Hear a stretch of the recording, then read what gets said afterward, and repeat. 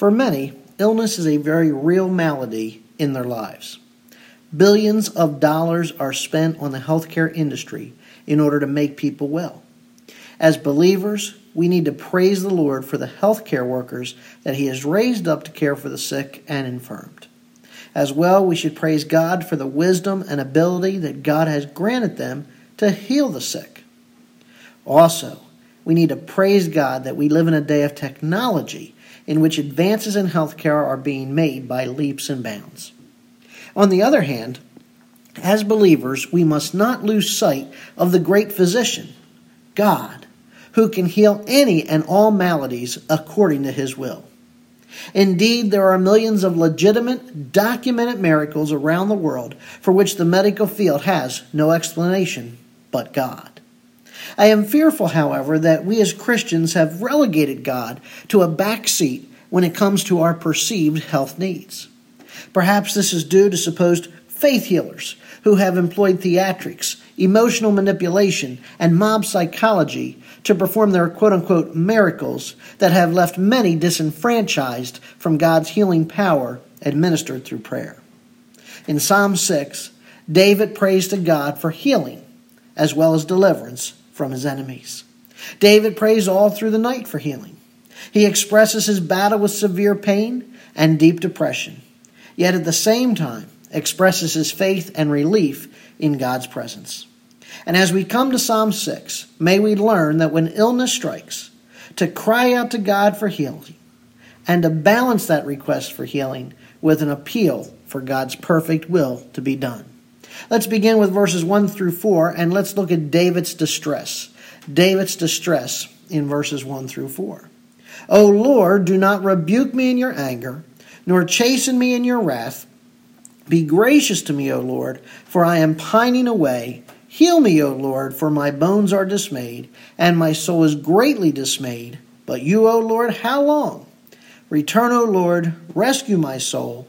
Save me because of your loving kindness, for there is no mention of you in death. In Sheol, who will give you thanks? Now, verse 1 begins with the cry, O Lord, do not rebuke me in your anger. Why does David need to deflect God's wrath as he prays? One possibility is that he sees his illness as a sign of God's judgment against sin. Or perhaps he's simply affirming that while as a sinner who deserves punishment, he's asking God for mercy. A further possibility, and I would lean to this possibility, is that he fears that in asking for healing, he is fighting the will of God, which is revealed in the suffering he now experiences. And I believe that that is the true intention of verse 1, and we could translate it this way, O Lord, don't be angry with me as I pray for healing, as I ask for a change in your will towards me. His focus is on God's wrath as he begins his prayer. And he employs two basic Hebrew words for divine judgment, anger and wrath. Interesting, the Hebrew word for wrath means snorting or hot breath. The wrath of God is a consequence of his covenant. See, God's saving relationship with his people demands their obedient response. And thus his anger is kindled, or his wrath is kindled, when that covenant is broken. When David asks God not to rebuke him, it's in the sense of correct him in his anger or chasten him, that is, discipline him in his displeasure. Rather, he's praying in verse 2 that the Lord's grace and mercy would come upon him. Have mercy on me, O Lord. As the parallel phrase suggests, this mercy will specifically manifest itself in healing. O Lord, heal me. He understands that his issue cannot be met simply by medical professionals. At this point, David's probably has contacted whatever physician was in the kingdom at that time. And he's gone beyond the scope of the field of medicine. And he's crying out to God, Lord, the only thing that's going to heal my illness is your grace and your mercy. Now, the basis for this prayer is twofold. The first is God's mercy, because God's mercy always triumphs over his wrath. The second is David's condition. I am weak. My bones are troubled. He's debilitated because of this physical illness. He says that his soul is literally troubled. His innermost person, his spirit, the spiritual aspect of his existence is troubled. The Hebrew verb here for troubled literally can be translated as terrified. He's sick in his entire person. His bones are terrified. His soul is terrified. Every aspect of his being is gripped by illness and fear. And later we'll see that his mind is even focused on death because he's groaning and crying all night as the illness consumes him. You know, when we read this description, we think of the various diseases such as cancer that patients deal with today. The intense pain that is always present. And so often in pain, there is anger, and that anger gives way to depression. Sometimes guilt as well because of the demands that are being made on loved ones. And that grief just continues to consume the individual. And the question easily comes, well, what have I done to deserve this? And really, we can identify with the opening of the psalm. Lord, don't rebuke me in your anger. Lord, are you angry with me? What have I done to deserve this? But in the midst of his pain, David's heart is lifted to the Lord. He considers God's wrath, but instead calls for God's mercy. But you, O Lord, how long? Verse 3. That haunting question stands unanswered at this point. We're given permission here to question God. Permission to cry out in our pain. See, if our prayers are not honest, then they're not prayer. God wants honest prayers. And so David calls upon the Lord, Lord, return, O Lord, to me. And notice that sequence. In his pain, he felt as if God was absent. But now he's calling upon the Lord to return. And next he prays for him to release his body and soul from this illness, this sickness. Save me because of your loving kindness, your covenant love. Now, salvation here is not simply salvation from sin, but rather the restoration of fallen creation, which is David's way of praying for physical healing. Next, David appeals for healing not only because of God's mercy, not only because of his need, but because of the finality of death. God is to be remembered for his mighty works and worshipped as the proper response to that memory. And David says, listen, if death takes me, it's going to rob me of an opportunity to remember you and worship you. And that's why he makes the statement, there's no mention of you in death, and Sheol who will give you thanks. Now we have to understand that from David's perspective, within the theological realm of what we call progressive revelation, David's full, complete understanding of what happens in the afterlife and in Sheol at that point is vastly different than our understanding. It was very limited. Whereas in the progress of revelation, we have more revelation today because we have the completed Word of God that reveals to us all about the afterlife and all about heaven and hell. But, David just simply saw death as, hey, this is going to be the cessation, the end of my ability to remember God and worship him. And so here in David's call for healing, we have both the terror of sickness and at the same time the confidence in God's mercy to deliver him. In our mortality, we know terror. And anybody that says that they don't know some aspect of terror or uneasiness when they consider their own mortality is a liar.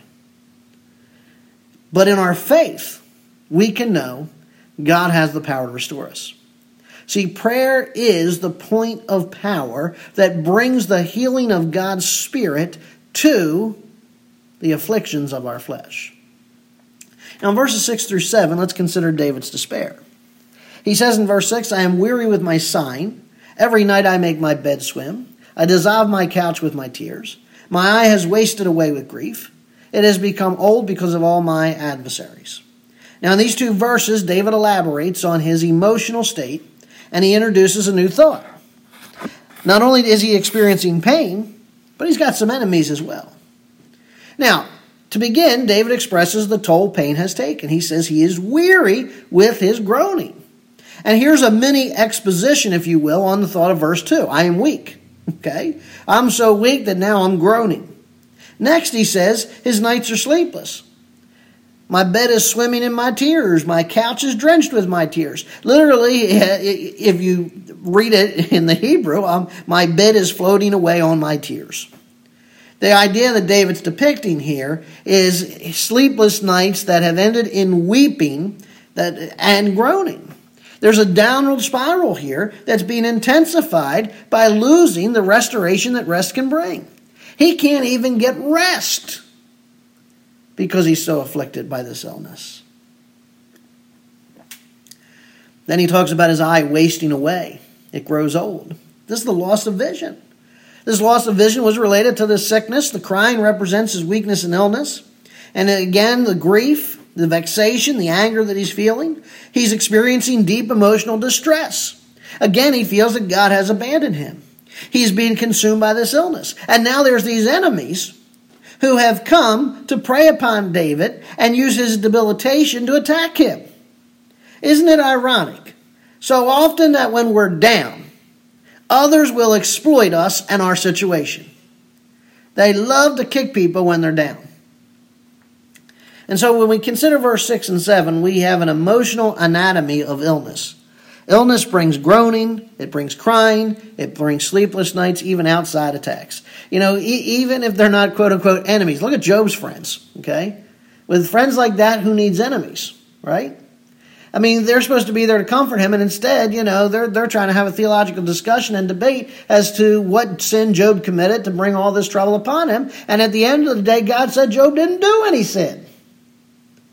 So stop thinking that every time somebody's got a sickness in their life, it's because there's some sin in their life. You have a warped sense of God, according to the book of Job, if that's what you think. As Jesus himself said, when the disciples said, why was this man born blind? What sin did his parents do? Jesus rebuked them and said, that man was born blind in order that I may be glorified. There was no sin that he committed, no sin that his parents committed.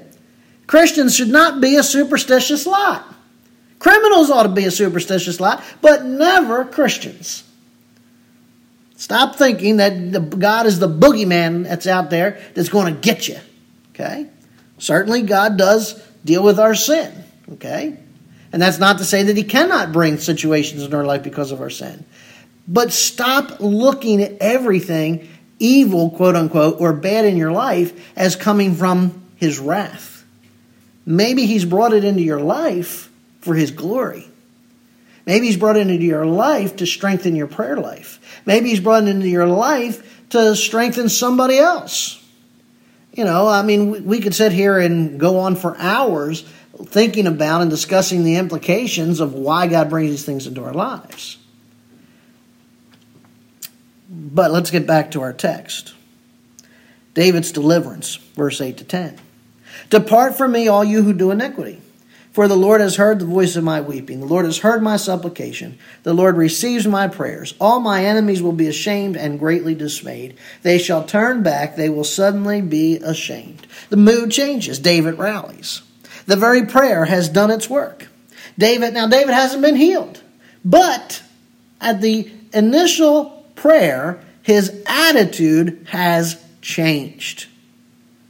He opened himself up to the Lord. He expresses his fear of God's wrath, his fear of God's silence, asking how long. He's cataloged his symptoms. I'm weak, I'm troubled, my bones are troubled, my soul is troubled, I'm fearing death, I'm groaning, I'm weeping, I'm sleepless, my eyesight's being dimmed. And now I've even got, quote unquote, enemies, and I'm just angry and despairing. And at the same time, he's confessed his faith in the living God. The Lord is merciful, the Lord heals, the Lord returns, the Lord remembers his covenant love. And out of this comes a new strength that prompts David's command, depart from me, all you workers of iniquity. God's answered David's prayer. These workers of iniquity are those who are trying to harm David for their own advantage. And David orders them away because the Lord has heard the voice of his weeping. David now has the strength, at least, against those abusing him. Not only has has God heard David's weeping, he has heard his supplication. Literally, his request for favor and grace. The cry for healing, the cry for deliverance has been accepted by the Lord. God heard and will hear. He will receive my prayer. And so with new strength and with health on its way, with release from grief and depression, David ends the psalm by cursing his enemies. Let all my enemies be ashamed and greatly troubled. In other words, that request for them to be ashamed is motivated not by revenge, but rather that in his recovery their falsehoods would be displayed. See, in attacking David, they've attacked the living God. In seeing David's sickness as God's judgment, they failed to see God's mercy and covenant love. And so, instead of David's bones and soul being troubled, he says, let them be troubled.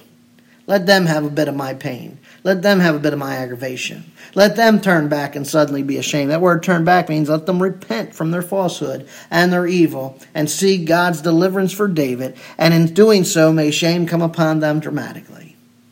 Thus God will be glorified in David's healing. There's much we can learn from Psalm 6 about praying for the sick. First of all, we can see here that the chain of sickness can be broken. And while it's true that we reap what we sow, God is fully able and desirous of breaking that chain. Beyond his judgment is mercy. And when he comes to us in his Son, he's full of grace and truth. John 1:14. And so as we pray for healing like David, we need to focus on his grace and his truth. We need to focus on his mercy and his love. And folks, illness is complex. The physical ailment often is attached to spiritual and emotional pain. We need to understand that. When somebody has a physical ailment, it's not just their physical body that's ailing. Their emotions are ailing. Their spiritual nature is ailing.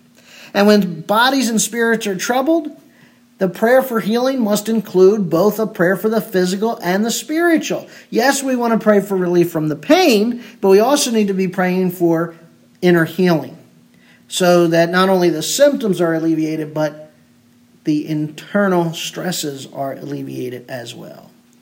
Furthermore, correct diagnosis for healing is important. We need to lay out all our symptoms before the Lord in honesty and open ourselves to be healed by God's power. But again, if we're going to, just like when you go to a physician and you don't sit there and say, how are you doing? Oh, I'm fine. Well, if you're fine, why are you here? Okay. You need to put out, okay, here's all of my symptoms. Here's all the things I'm dealing with. Well, we need to do the same thing with the great physician. Finally, as we pray, we need to trust the healing hand of God upon us. David confessed, the Lord has heard my supplication. The Lord will receive my prayer. Now, folks, we may not see an immediate change as we're praying. We need to keep on praying. We need to keep on trusting. And as believers, we know that our ultimate healing will come when God delivers us from these decaying bodies and gives us those immortal bodies that will live on forever in his presence. We can't take Psalm 6 and assume that, if I pray to God, he's going to heal me from everything. Ultimately, our bodies are racked by sin, and sin brings disease, and eventually death will take us. But that doesn't prohibit us from praying nonetheless. We need to pray. We need to pray for God's mercy and his will. And if in his will it be to heal us, then praise God. But don't be discouraged to think, I'm praying, and God's not doing anything. He's not going to deliver me. Again, we need to get focused beyond the physical healing in this world to the true physical healing that we all will experience when we're absent from the body and present with the Lord. We'll have new bodies that are not afflicted any longer by any physical maladies that we suffer with today. Let's pray. Father, we thank you that, Lord, you are the great physician, that we can come to you and make supplication, make request, and pour out everything that we're struggling with, all of our ailments, Lord, and that you hear us and so often do deliver us. I thank you for the miracles that you perform, whether it's directly by your divine hand or indirectly through the doctors and nurses and the technology and the medicine that you have raised up for us, Father. Lord, I pray that we would not be so focused on our own issues that we fail to look to you and to bring those issues before you. That, Lord, we would not be so pessimistic to think that, you can't do anything for me. Lord, you are our Heavenly Father. You love us. You care for us. And, Father, you want us to cry out to you. And you want us to bring our petitions to you. And so, Lord, even now as we pray, we think of different ones, Father, that are afflicted. and perhaps even listening now, Father, around the world, and they're experiencing some kind of physical ailment, some kind of internal affliction, some emotional unrest, some spiritual disturbance. And Father, I pray for their healing. I pray that, God, you would intervene in their life, that, Father, you may put your mercy on display, put your grace on display, and that, Father, if it be thy will, that you might raise them up from whatever their affliction, deliver them from it, Father, and renew their strength, that they may go on and continue to serve you in your kingdom.